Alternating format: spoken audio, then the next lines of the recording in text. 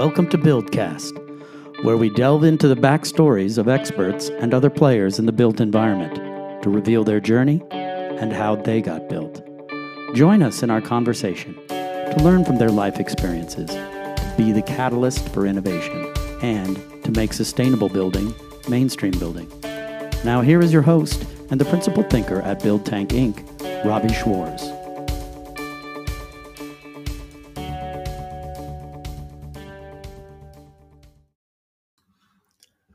The Building America Solutions Center grew out of the Department of Energy's Building America program, a program that has been a source of innovation in the residential building, energy efficiency, and performance arena for over 25 years.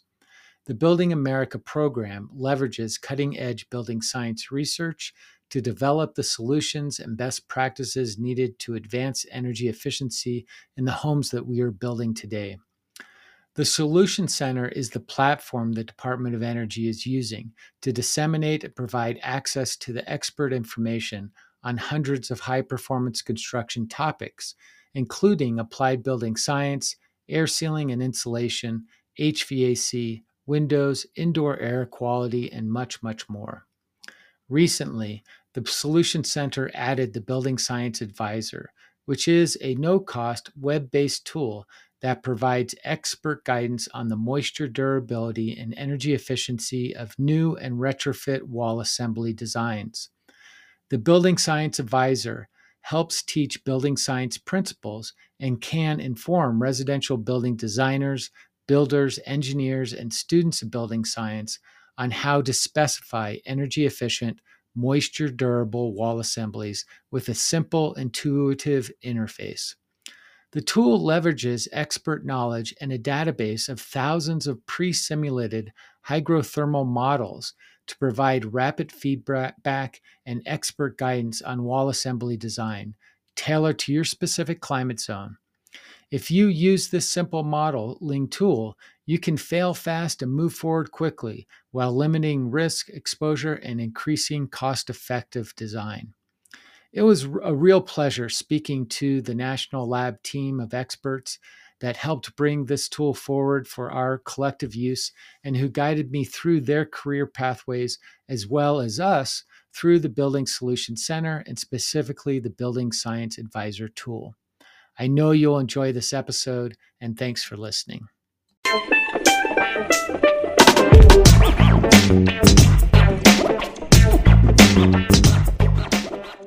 Hi, this is Robbie Schwartz, the Buildcast, and today I'm speaking with Mike Lubliner and Andre Desjardins with Oak Ridge National Labs and Chrissy Antonopoulos with Pacific Northwest Labs. How's everybody doing today? Great. Great. Well, thanks so much for joining us. We're going to be talking about the Building Solutions Center, but first, because Mike and Andre are both with Oak Ridge National Labs, can you give us a little insight about what the National Lab is and what's the importance of having a national lab? So Oak Ridge National Lab was actually founded as part of the Manhattan Project. And back in the early 1940s, when the U.S. was drawn into World War II, Oak Ridge was selected as the site for the construction and development of nuclear reactors to produce nuclear materials for atomic weapons. Since that time, and after the war, the lab changed from being a weapons lab to a nuclear energy lab in the 60s to an energy lab in the 1970s. So ORNL, part of the Department of Energy, we support their research missions and a broad range of activities, which includes buildings, which is the area which Michael and I are involved. Right. And Oak Ridge is located in Tennessee, is that correct? That's right. It's just in East Tennessee, just outside of Knoxville. Great. And does everybody work at that location or are people spread out across the country? The lab employs about 6,500 people. It's the largest of all the DOE national laboratories. Sorry, Chrissy. About 95% of them are local. A very large percentage of our staff is local. A lot of the work we do is experimental in nature, and it's hard to work from home and do experiments. Michael is an exception. We've brought Michael in to help support us in some very specific activities, and we allow him to stay in Olympia and support our efforts. Great. And Chrissy, what's the difference between Oak Ridge National Labs and Pacific Northwest National Labs? Yeah, well, Oak Ridge and PNNL have a very close relationship and have had that relationship since their inception. PNNL was also a Manhattan Project lab, as was Los Alamos. But I should note there are 17 national laboratories around the Oh, really? country that support the US Department of Energy mission. And so Oak Ridge and PNNL are somewhat unique because of our long legacy relationship. But other national laboratories like NREL, the National Renewable Energy Laboratory, came much later, or like the Berkeley National Laboratory, which is attached to the UC, University of California educational system. Like Oak Ridge, since we have legacy in nuclear advancement and research, we have a large directorate that supports that kind of work. We also do a lot of environmental remediation, which is the nature of the cleanup after those big World War II weapons pushes. We do also have an energy and environment directorate where we support advanced grid development, and then more where I live on the building side with codes, standards, and building technologies. And I assume you're located in the Pacific Northwest, but where in the Pacific Northwest? Yeah, so the lab itself is located in Richland, Washington, which is southeast of the state, actually pretty close to the border of Idaho and Oregon. PNNL does have a few satellite offices. One is in Seattle, Washington. One is in Portland, Oregon. And then we have a Washington, D.C. office as well that we share with a couple of the other labs. I'm in Portland and have always worked out of the Portland, Oregon office. Great. And let's stay with you, Chrissy. And what do you do specifically at PNNL, and how did you get to where you are in your current position? Sure. So I'm a building scientist here at the lab, and I support the residential buildings portfolio, which is how I'm lucky enough to work with Andre and his team, and Mike and many others in our group. We live in this residential building world, and the work that I support is about technology transfer in the residential sector, better understanding occupant interactions with technologies, and advancing energy efficiency in both new construction and as well as existing homes. I've been at the lab since 2010 when I started as an intern after my undergraduate degree, and they've just never been able to figure out how to kick me out. I think they're still working on that. I see that you went back and got a PhD as well. I did, yes. You know, the lab has a really great support network for students and people that are interested in continuing their education. So I was able to get my master's and PhD while working on really interesting, engaging residential building science projects for DOE. So is your PhD in building science? Well, I wish that existed, but no, my PhD is actually in urban studies and urban systems. My undergraduate work was in economics, so I wasn't aligned with the engineering track. And building science as a discourse is fractured. You know, it exists in parts in green building, in architecture, in engineering, in the urban sciences discourse and planning discourse. So you kind of have to bounce around. I think there's a couple of universities now that are pulling more comprehensive programs together, but I think most students that are becoming building scientists have found their way in roundabout ways. Yeah, I agree. I think it's a hodgepodge of things that are patched together to be. Yeah, absolutely. So let's go to Andre. Andre, it's kind of the same question. What do you do specifically at Oak Ridge National Labs, and how did you get there? I am program manager for residential building integration at Oak Ridge National Laboratory. And our focus is primarily in the skin of the building, the roof, walls, and foundations of the building. The lab also has programs in equipment, heating and cooling equipment, as well as appliances. That anything that in a building that uses energy, we have an activity in that space. Our programs tend to be more research and development, developing new technologies, and working with the private sector to bring these technologies to the market. I've been at the lab since 1991. And prior to that, I was working for a small consulting company that was run by my thesis advisor.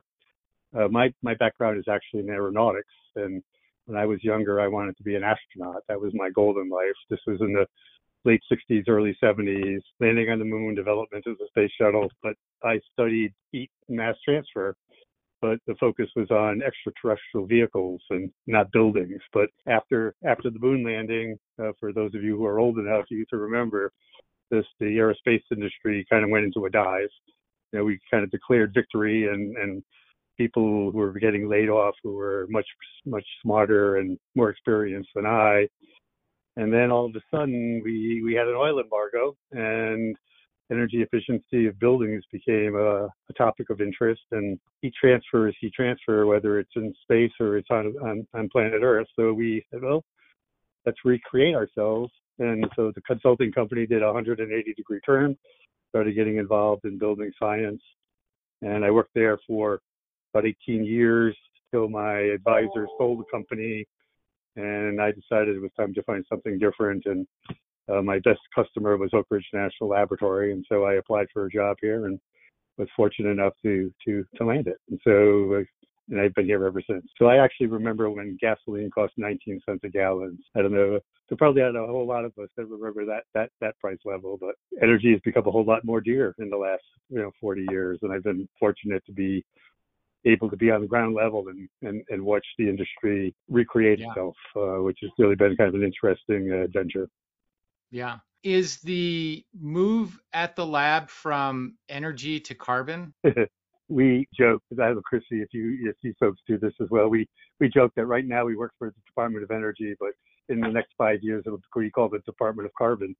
We keep adding more and more requirements to our buildings. When initially it was to keep us dry, and then it was to keep us warm.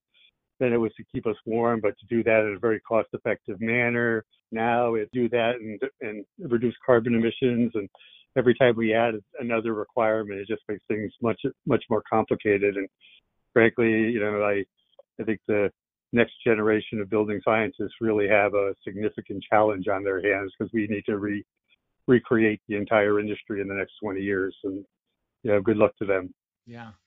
Well, thanks for that insight there. So lastly, let's go to Mike. And Mike, kind of the same question. What do you actually do at Oak Ridge, and how did you get there? Yeah, so presently I've been at Oak Ridge for about 18 months as a contract employee. I came from about 40 years in Washington State, working for Washington State University Energy Program, running the energy codes for residential buildings, working in research with Department of Energy. We did some work with PNNL and indoor air quality and baseline studies, and actually looked at some homes out in your area to look at the challenges of indoor air quality, and so we build homes tighter.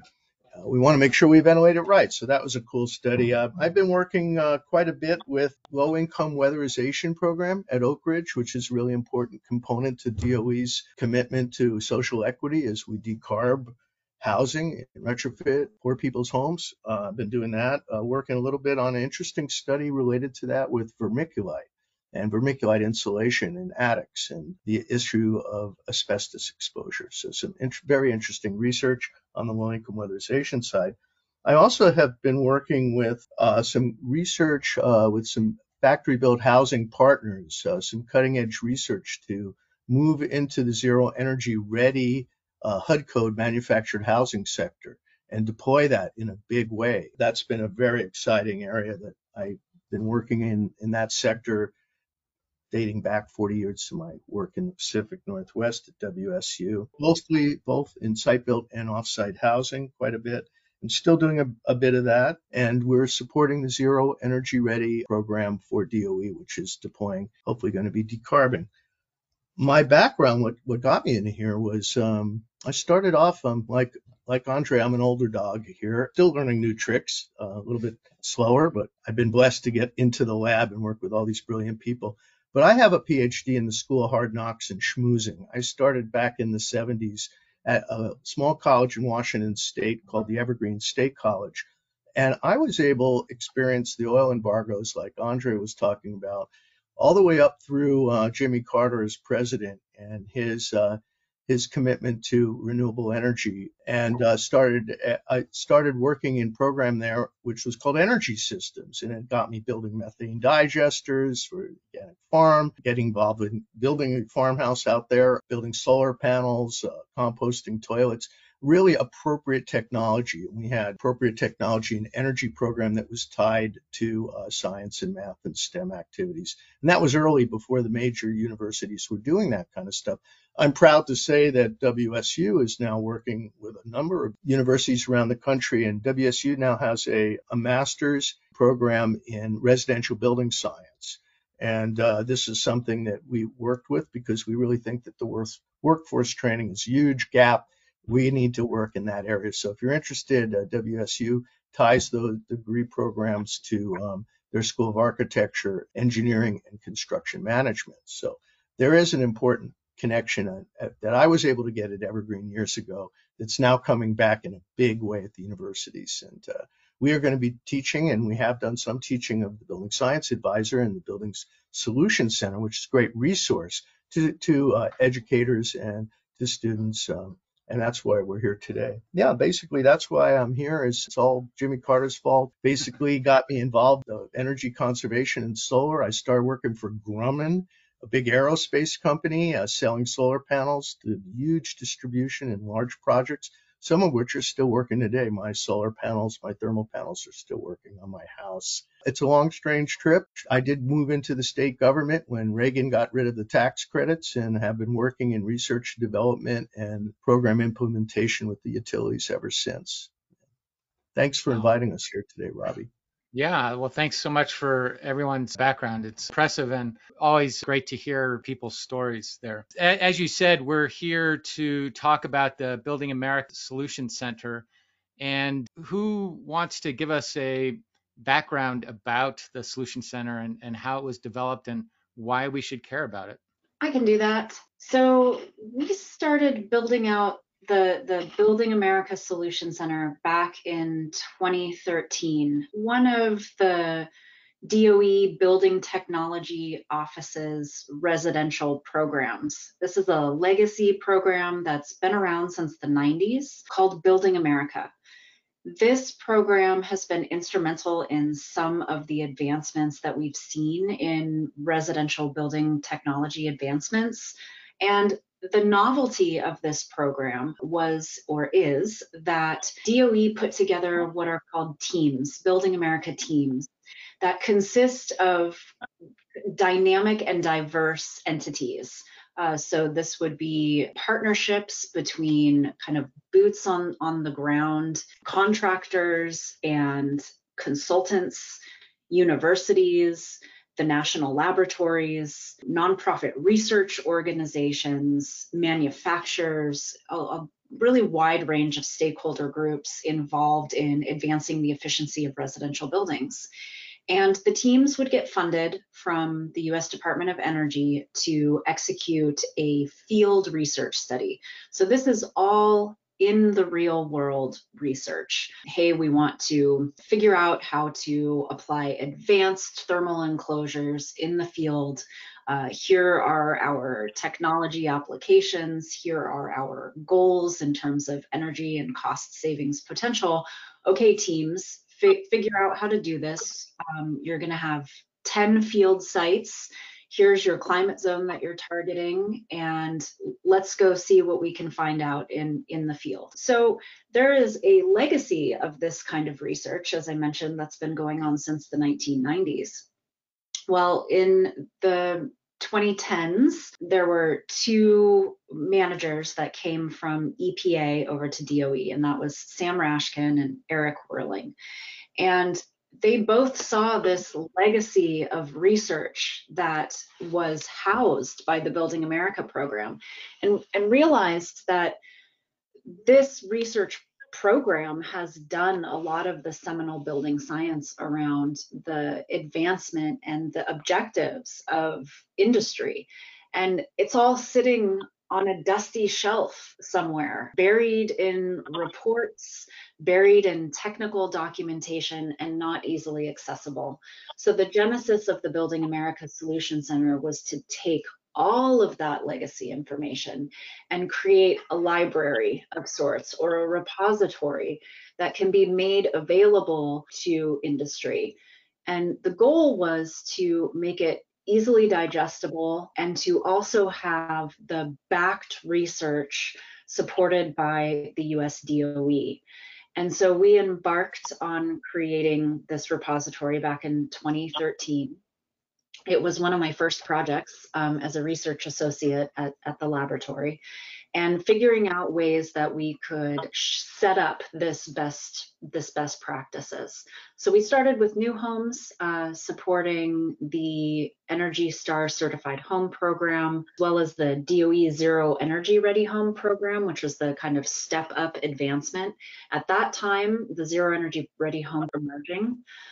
Same with the Indoor Air Plus program, which is the IAQ portion of Zero Energy Ready Homes, and then expanding out to EPA's WaterSense as well. From there, we expanded into existing buildings with existing homes tools. We expanded into resilience, culling together information that supports disaster resistance for extreme weather events, and continuing to add to this library of information, all the way till now, where we are combining and adding new whole tools, such as the Building Science Advisor, which will help builders and remodelers create moisture durable and high thermal performance building assemblies. Maybe to give this information that's on this site a little bit more credibility for people listening, can you tell us some of the teams that did this research at the beginning,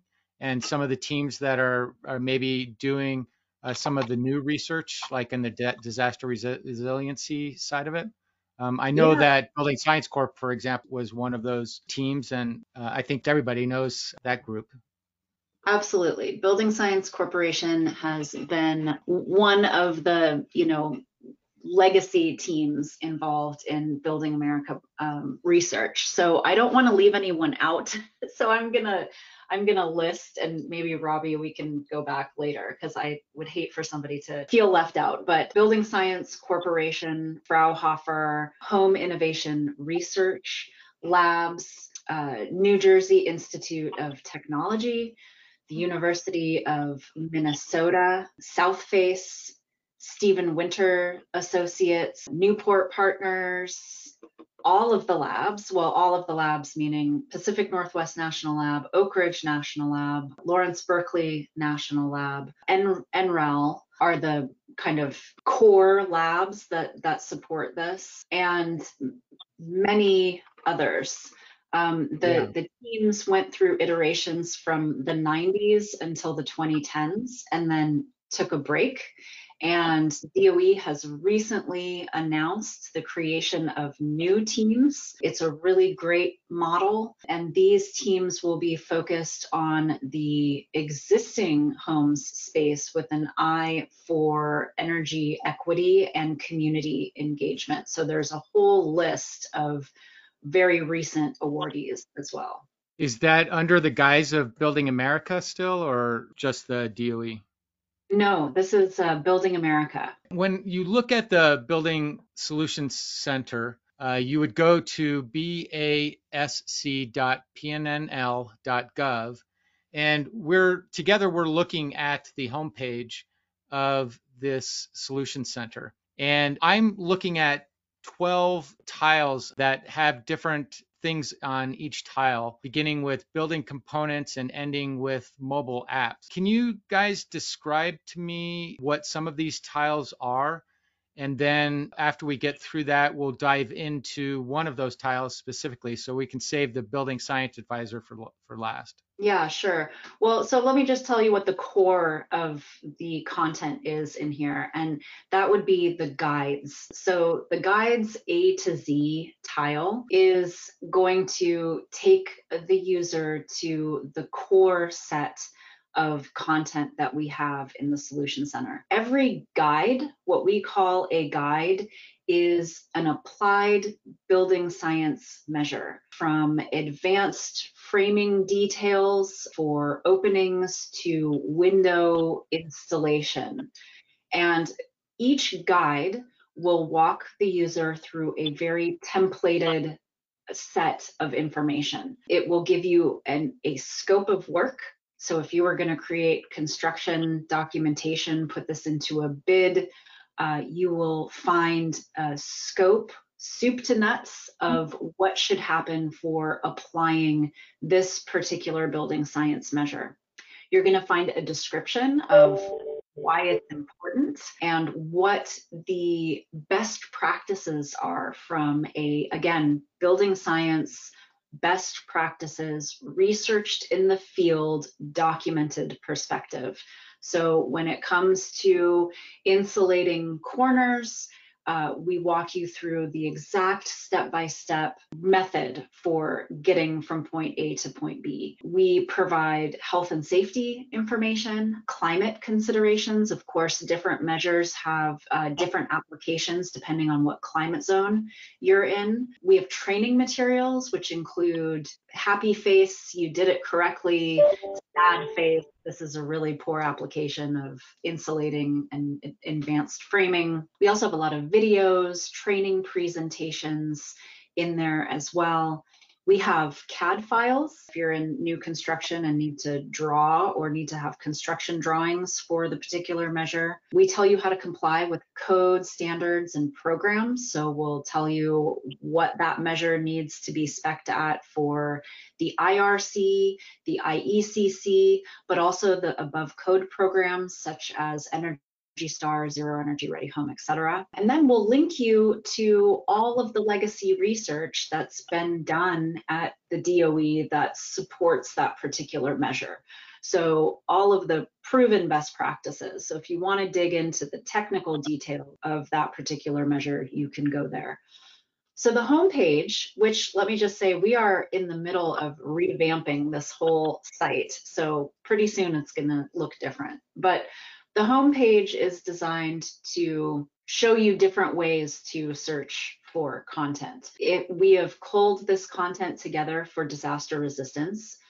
So if you are building or renovating in homes in areas with susceptibility to certain natural disasters. So if you need to be hurricane durable in the Southeast, we walk you through the best practices for durability in that particular climate. If you need to be wildfire durable in the West, we will walk you through best practices for wildfire durability. And the reason why this is important is because there are places where energy efficiency best practices complement resilience, and there are also some conflicts.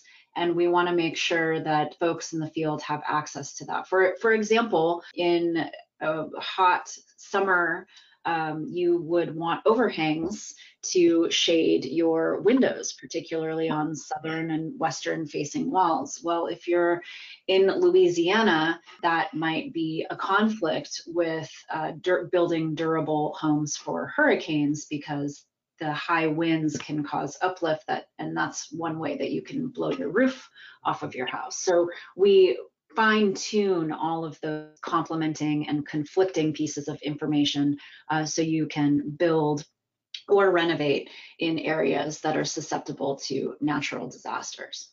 There are other examples in there as well. One that there's the home improvement expert and the existing homes tool that walks you through the guides and the information relative to renovating existing homes. And we are cognizant of making sure to present information in a way that provides an order. Like, for example, before you go super insulate, you want to make sure that you don't have a bunch of knob and tube wiring, that you have proper ventilation so you don't have combustion appliance issues or indoor air quality issues. So we kind of walk through the steps to renovating homes, providing deep energy retrofits on homes. And then we have a new IECC climate tool for complying with the IECC 2021 code, and where we provide building assemblies. This is a tool that's under development right now, where you can go to your climate zone and find a list of assemblies that comply with the 2021 IECC. As I said, this is under construction, and that's a really good segue into the building science advisor. One of the things that we're building in is moisture durability into those assemblies, and the building science advisor is a tool developed by Oak Ridge to assess thermal and moisture durability of building assemblies. So we provide a direct link there. Throughout the research that's been done with Building America program, has moisture really brought itself forward as the key thing that we want to focus on? Why was this tool developed, I guess, is the real question. Let me step in. So I think you can sit back and think for a second about what causes buildings to fail. I would challenge you to come up with something other than Mother Nature that doesn't involve water. When our buildings get wet, they lose their energy efficiency. When our buildings get wet, we get mold and mildew growth on components. Metals begin to corrode.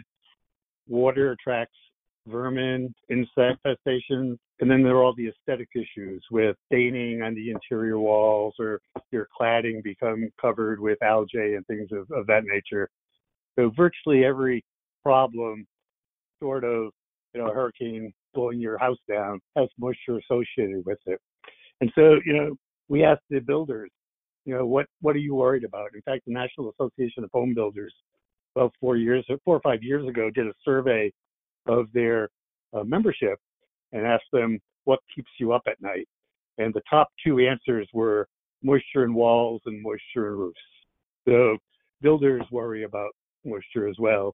And I think if you look at what creates a callback, your energy efficiency calculations are off by 5%.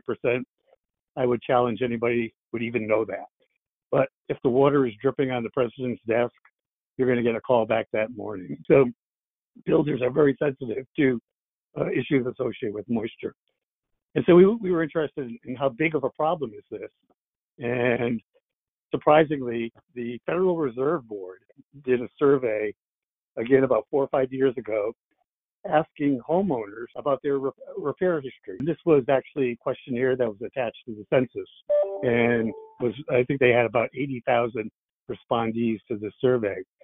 And what they discovered out of that survey was that home repair is about $130 billion a year problem in the U.S., and almost 25 to 30% of that is due to moisture. So again, moisture is percolating to the top of the list in terms of issues associated with home ownership. And another thing that was really interesting is that what was discovered in that survey was that people who are more economically challenged are actually paying almost 25 to 30% more for home repair than the upper income tiers of our society. So not only is moisture a problem, but it's a bigger problem for those who are economically disadvantaged. So all of these things kind of led us to wanting to come up with a tool that looks at moisture and would give people advice on how to either design a building or to retrofit a building such that you would not have a moisture-related problem with your design. So why is this a problem today? Our parents and our grandparents really didn't have a whole lot of problems with building in terms of moisture. But back then, we didn't have any insulation. The buildings leaked air like a son of a gun. So if water got into the wall, it would dry out quickly and wasn't a problem. But now that we want our buildings to be airtight, we want to add a lot of energy insulation and make them energy efficient. Now, when water gets into the structure, it becomes resident for a much longer period of time. And it's the combination of the moisture getting in and staying there for a period of time, which causes the problem. A wall that gets wet and dries quickly doesn't have an issue. A wall that gets wet and stays wet for a long period of time is where we tend to have all of our problems. And why is that? Well, not only are the energy efficiency requirements changing, but the materials that we use are changing. You know, again, our parents and our grandparents' homes had single pane windows. We call them condensers, right? I mean, you be able to use the window to dry out your building because it would be so cold in the winter that all the moisture in the house would condense on the windows. We build with sheetrock now. We used to build with plaster. Our buildings, again, were not very airtight 20, 30, 40 years ago. So materials are changing. You know, there's so many new materials on the market today. Foam plastics. We didn't have foam plastics 20 years ago, and they're fairly impermeable. So when water gets in behind them, it's hard for water to get through them and out of the building envelope. So they increase the time that water stays into the structure. So there, you know, all of these issues have kind of added up to the fact that our buildings that we build today are more susceptible to moisture-related damage. So you need to be a little bit more clever in terms of how do you design the building. And the building science advisor is there to kind of give you advice. The intent is to allow a user, whether it be a builder, a contractor, a homeowner, a researcher, to go in and input your design, and the tool basically tells you whether you're going to have a moisture durability problem or not. Now, it's not intended to replace the scientific tools. This is not a scientific tool. This is a one significant bigger type of tool. It's meant to give advice, and it's not intended to replace the the consultants or the computer modelers or the experts in this field. But its intent is to give pretty much instantaneous feedback to the user of the tool so that he can make a decision. And you know, a typical use of the tool, I think, would be a builder shows up on a job site in the morning and he expects extruded polystyrene foam for an application, and there's a pile of expanded polystyrene foam sitting there. Can he accept that as an alternate material? Well, from a moisture durability perspective, you could go to the building science advisor, input the construction, tell the tool where the building is, run it with both products and see if the performance is similar. And if it is, well then no problem accepting that material substitution. And he can do that. You know, the tool, like all other tools, the first time you run it, it takes you 30 minutes. The second time it takes you 5 minutes. The third time it takes you 30 seconds. It's very easy to run, gives you instantaneous response. So you can come up with running several scenarios in a very, very short period of time. When people are looking at designing buildings, they don't want to spend an hour or 2 hours worried about the moisture. This is something that they might be able to spend 5 minutes doing. And so the intent was to make it fast, make it simple, make it reasonably accurate, but not as accurate as, like I said, computer models or the other tools that are available to researchers or people who are more expert in this area. It is limited in terms of the configurations that are available. It only covers very typical constructions, stick-built constructions, masonry constructions. If you go in and ask it for some esoteric type of wall assembly, it's not built into the database. The tool basically operates quickly because there's a huge database of computer simulations that reside in the tool. So if the tool doesn't have the system that you're looking for, then it just doesn't have an answer for you. And what we've tried to do is to make the tool cover 85% of the waterfront, everything that's very traditional in construction, and doesn't include a lot of the more specialized constructions. For that, you got to go to the experts or go to the simulation tools to get answers. So that's kind of a quick overview of the tool. Get a one significant figure, order of magnitude type of assessment of your construction. It does consider the location of the building, the construction, and it looks at, like I said, both moisture and energy. But the focus is the novel part is really the moisture part. The energy, there are lots of other tools that will kind of give you that information, but the moisture response and the durability is kind of the unique aspect of the building science advisor. Mike, you had something to add there? We always hear is your grandparents' old houses were less forgiving. They were also colder and less comfortable, and at today's rates would cost a lot of money. And this whole issue, I think Joe Steerick puts it well when he says there's no thermodynamic free lunch.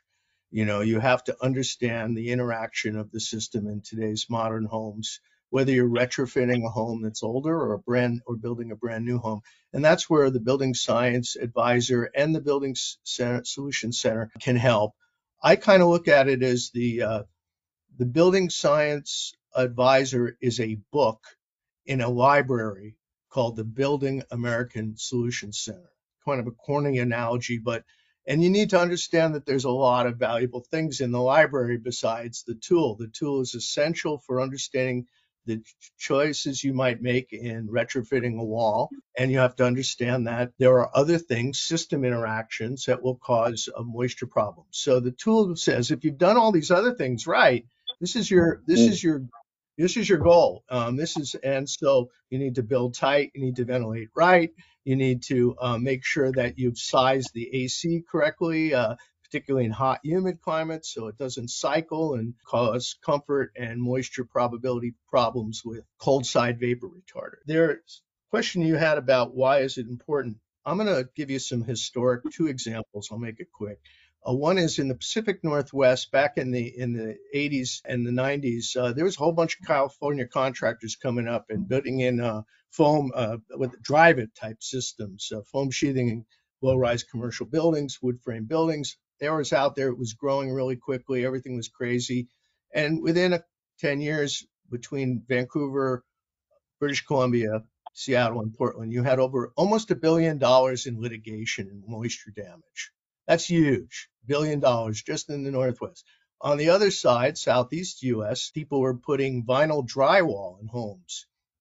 And also, particularly in factory-built homes where there's a lot of supply leakage, oversizing air conditioners. And what was doing, you were having moisture come into the home and it was condensing on a cold side vapor retarder, which is the drywall. So understanding the interaction of the sizing of the equipment and the need for ventilation and water-driven rain and the need for ventilated cavities. And all these things have progressed and developed into our building codes and our tools as a result of some of these huge failures, whether they're psychometric failures of controlling humidity in hot, humid climates, or wind-driven rain in the Pacific Northwest, or freezing of walls back in the old days from single pane windows. So Building Science Advisor will get you to the right answer, and the Buildings America Solution Center will get you to understanding the broader implications of the assumptions within Building Science Advisor. You've built it to code, you've built it right, ventilate right, all those things. And I think that's the kind of important thing is that you need to go to the Building Solution Center, and the link between the Building Science Advisor and the assemblies that you have specified to analyze, it then provides you good research, good case studies, best practice from the Solution Center, and links those two together. And I think it's important that moisture does drive us in the way we build homes, the way we have built homes. And it's going to be more important as we look at cradle to grave analysis and how long these homes last as effective, comfortable, energy efficient homes in the future. Great. So when I'm looking at the Solution Center here and I see the Building Science Advisor tab or tile here in the current setup, if I press it, that tab, starts taking me into the site. So can you help talk us through navigating this site? Yeah, so this will give you just a quick tour, automatic tour of the homepage, and shows you this is the things that you can do. Welcome to the Building Science Advisor. And it allows you to understand that there are ways to address the pre-assessments. It tells you what the applications, the case studies are. It gives you a big, quick tour, the 1-minute tour. Okay, so we'll hit getting started here, but it looks like you have the ability to assess new construction and also existing home retrofits? That is correct. We added the retrofit tool. First thing it's going to do is ask you to specify the climate zone, and then you can look at advice for retrofit and based on the assemblies that you specify. So if you wanted, we could go in here. I think your climate zone is what, 5B or so, Yeah. Colorado? Does it vary much? No, well, up in the mountains, we get into climate zone 6 and 7, but let's use climate Yeah. zone 5B. So we've just chosen that. And for those listening, it highlights the climate zone that's climate zone 5B on a black and white map of the United States with, in this case, highlighted green for all those counties that are 5B. So Mike, I assume we hit next after we do that. That's right. Always go to next after it. Okay. So now it's going to look at, give you a wall assembly, and it'll allow you to specify the various layers of the wall assembly. This is going to evaluate wall moisture risk and R value and it looks like it starts from interior finish and goes out to exterior cladding. Right. And if you want, you could just hit on the pop-up, say, for the exterior finish, and it'll give you the options. There's a little triangle. There's some information on it, some best practice information, and then you can select different types of exterior finishes. I think the one we had defaults is vinyl metal siding was the default there. I'm going to hit fiber cement siding because that's popular in this climate zone and in the Denver metro area here. Looks like we're working from the exterior to the interior here. So the next one is an airspace. In Colorado, we don't often, unfortunately, put in a drain space. So I'm going to put none because that's typical in our building market here. Continuous insulation. We're finding in the Denver metro area that builders are still reluctant to use continuous insulation. Is that's what's been found through the Building America program as well? Yeah, I think that's the biggest transformation in the market for new construction is the CI, continuous insulation. It's a challenge for builders to change. Yeah. So we're gonna input none in there for continuous insulation. Continuous insulation thickness would be next, and it's going to be none as well. Water resistant barrier. What is it asking us here? So that's asking you for, is there some sort of a house wrap, or how you're addressing the protection from wind-driven rain? Okay, so house wrap, permeable coated membrane, impermeable coated membrane. So typical house wrap, they're making an assumption that all house wraps are equal to or better than 10 perms. To simplify the number of simulations that are required to be input into the database, one of the simplifications is that we've lumped a lot of product categories together. So if you go back to that collection, you'll see that effectively what we've done is everything less than 1 perm is treated equally. Everything between 1 and 10 perm is treated equally. Everything above 10 perm is treated equally. So your comment is correct. All house wraps, even though there is some difference between the different manufacturers, but they're all over 10 perms. So in this model, again, to just simplify the amount of data that has to go into the database, we've made these generalizations and done a lot of lumping to reduce the number of permutations of simulations that are in the database. Why did you do that? Well, as it is, we have almost 100,000 simulations in the database. If we hadn't done these assumptions, there'd be millions. Think about how many combinations of products that you can put out there. For each one of these 8 or 9 selections, there are probably dozens of products. So if you multiply that out, you end up with just a staggering amount of information. So one of the simplifications, which leads to the comment that I was making earlier, which is this is an estimate. This is not perfect. If you really want to know exactly how your system is going to perform, then hire a consultant and run a computer simulation. This is simplifying the number of options by combining them, but this information is free and instantaneous. So that's the price you pay for having the quick answer. Yeah. And also you want ease of use and the ability for any builder off the street to jump in here and be able to use it. But it Exactly. Yeah. also, it looks like it's also priming them to say, well, maybe in the future, I might want to learn what the actual permeability of that material is. So it's also educational here and helping people.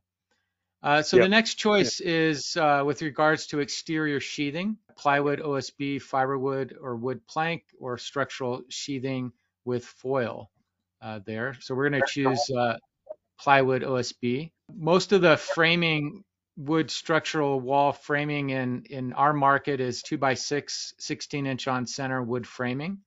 So you have a variety of choices of different framing that you can use, but we're gonna choose that. Sorry. One of the simplifications, in terms of the wall structure, insulated concrete forms are not there.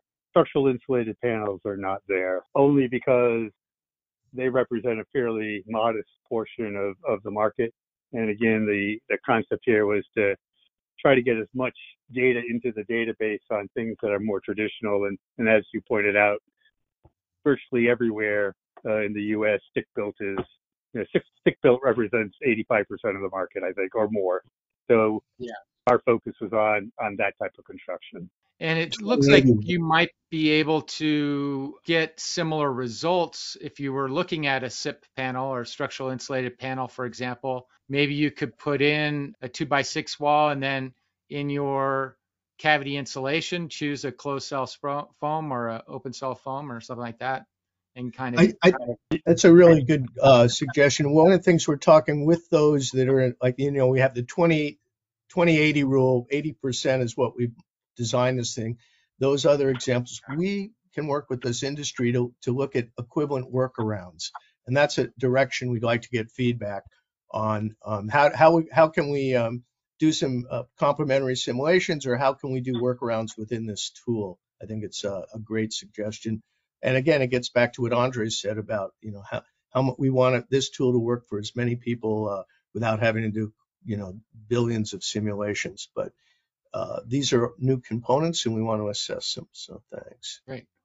So we're going to choose the cavity insulation as a fiberglass cellulose or open cell foam. So this is a blown insulation product category that incorporates all of those and gives you a rough R value, it looks like.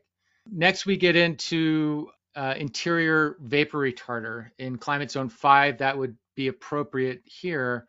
I don't see a choice for latex paint or a class 3 vapor retarder. We have a class 1 polyethylene vapor retarder, or class 2 craft paper retarder. Is there a reason why we don't have an option for class 3? Is that maybe because I didn't choose an airspace above? No, it's under the interior finish, because latex paint goes on the sheetrock. So we kind of put it there.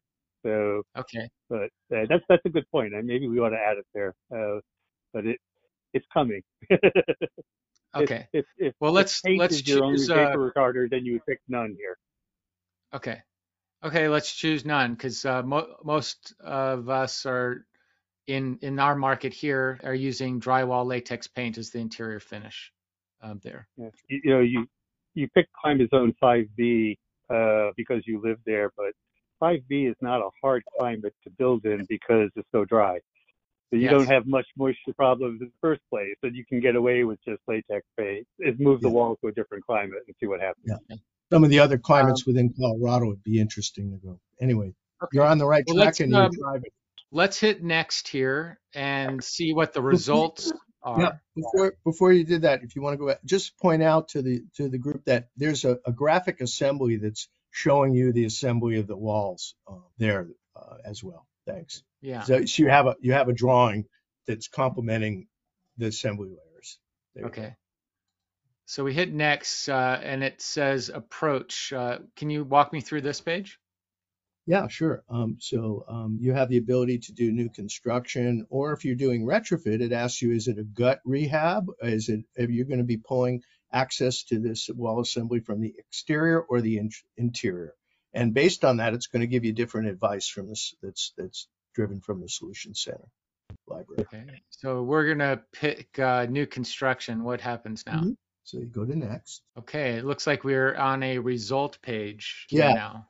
So this is now showing you the assembly that you specified, both the drawing of it and the details, and based on the pop-ups we selected, and the climate zone is noted, and then what's kind of looking like a gas gauge here will show you the risk, the moisture durability index. And Andre, you can explain where that comes from.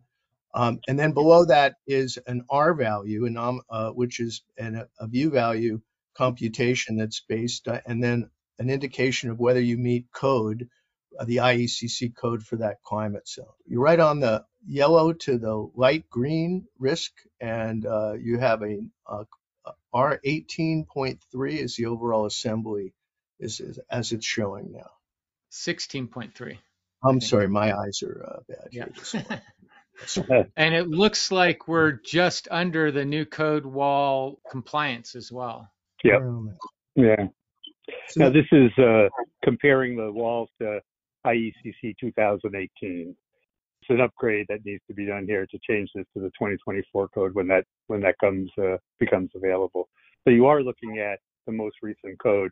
I don't know what the states adopt code, and so they don't necessarily adopt the most recent code. I don't know what the code in the state of Colorado is, whether you adopt 2018 or an earlier version. Not sure, and it may be well, more it's good jurisdictional to than know. It's good to know that it's based off of the 2018 code in Colorado specifically, because we're a home rule state and each jurisdiction is adopting it, whichever code they want to, in essence. Yeah. So we can take that into consideration here. I think the main point you're trying to show is this moisture durability scale here. If you hit that little question mark by the moisture durability just below the scale, yeah, right there. So there's a description of what is being used to create this graphic. The ASHRAE has a standard which they've developed, which is called the moisture design of building envelopes. And within that standard, they use bold growth as their criteria for moisture performance. And the reason that they select mold is that if mold is usually a low-hanging fruit, if you don't have a mold problem, you probably won't have a moisture problem at all. Issues like corrosion or dissolution or wood rot require higher levels of moisture than mold does.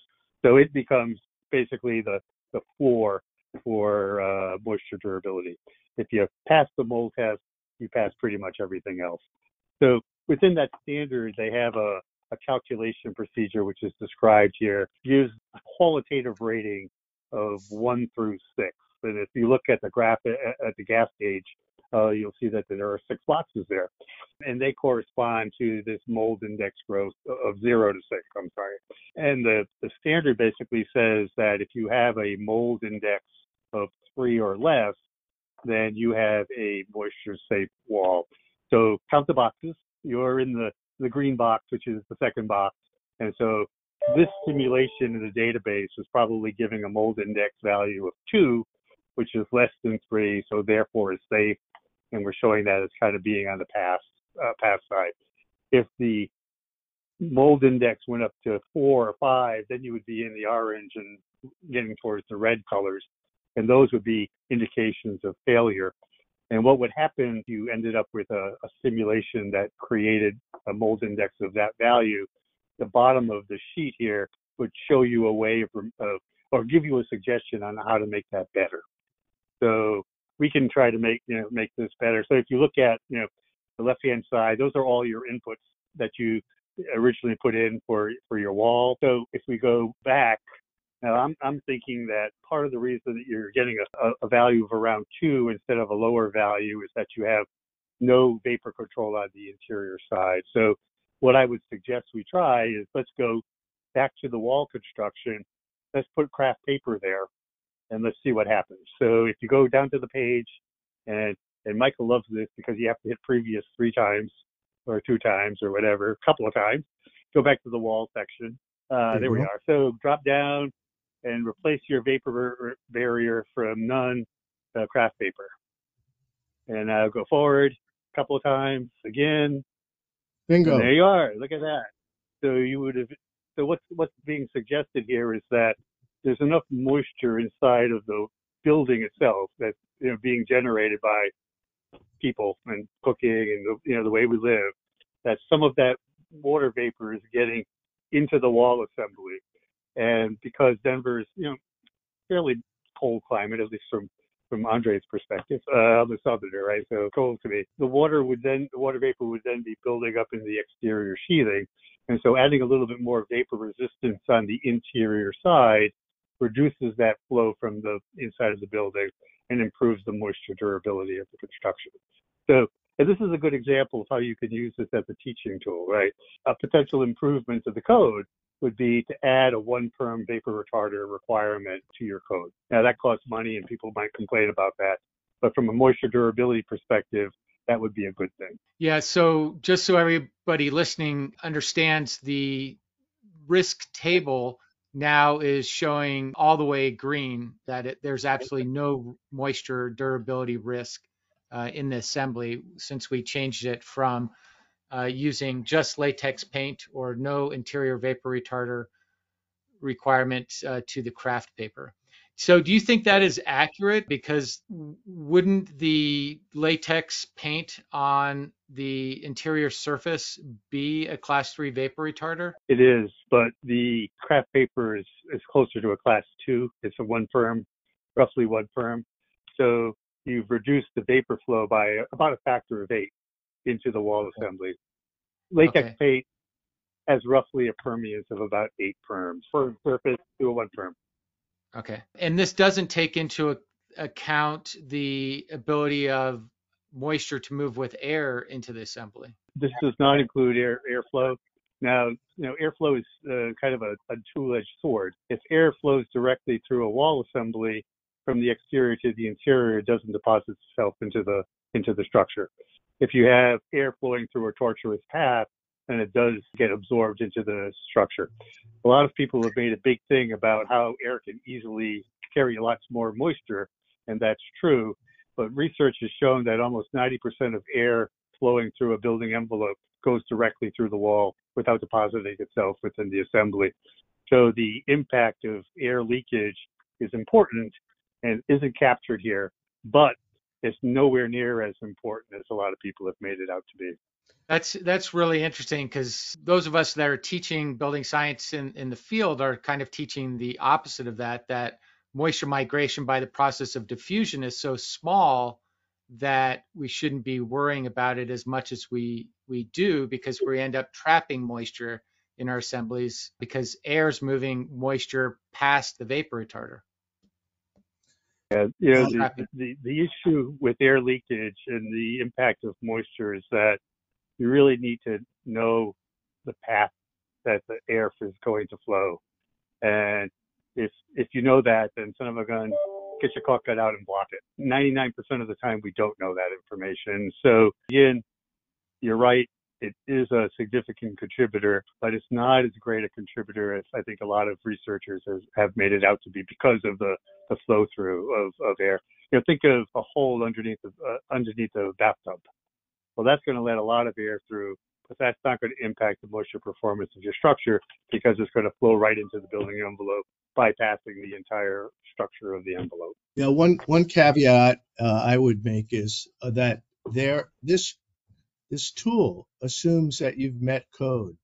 It assumes that you have built good building practice, that you have done all the other things, size the equipment. If you have a localized area of failure within this uniform building, then this that's telling you that you're in the green may not be in the green. So this tool assumes you've done all the other things correctly.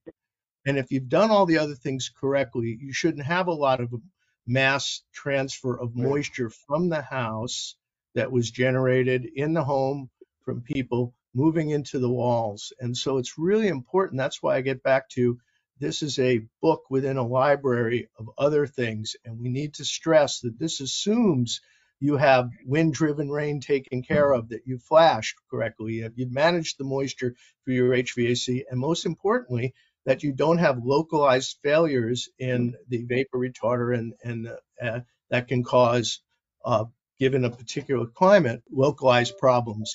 And so What this is doing is designing, assuming you've done all those things correctly, and telling what your risk is. All bets are off. I mean, everything's going to shift from green towards the red if you have poor construction details. And so this doesn't assume that Bubba's in the home. It assumes that there's good people that understand that this building has been built tight, ventilated right, that you have quality assurance from good third party or code officials that know what they're doing. And if you have got all those things, then the tool is excellent in showing you what the risk could be. For example, if you could do this, as you just showed, by doing changing the vapor retarder to craft. If a builder didn't want to do that, there's other solutions. One could be adding foam insulation to the exterior. Again, assuming that you've dealt with all the mass transfer of moisture into the wall. If you tried this out again, and you'd probably get green if you added 1 inch of CI. Or you might find that by putting a ventilated drainage plane in, it would have an impact. Maybe not in your climate, but other climates. And that's the interesting thing is how you're using this for teaching or training or what if, so people can specify for their specific project what meets. It may be that in certain times you can't spec the craft and you're going to spec it. But you might want to try the CI example if you think it's worth it.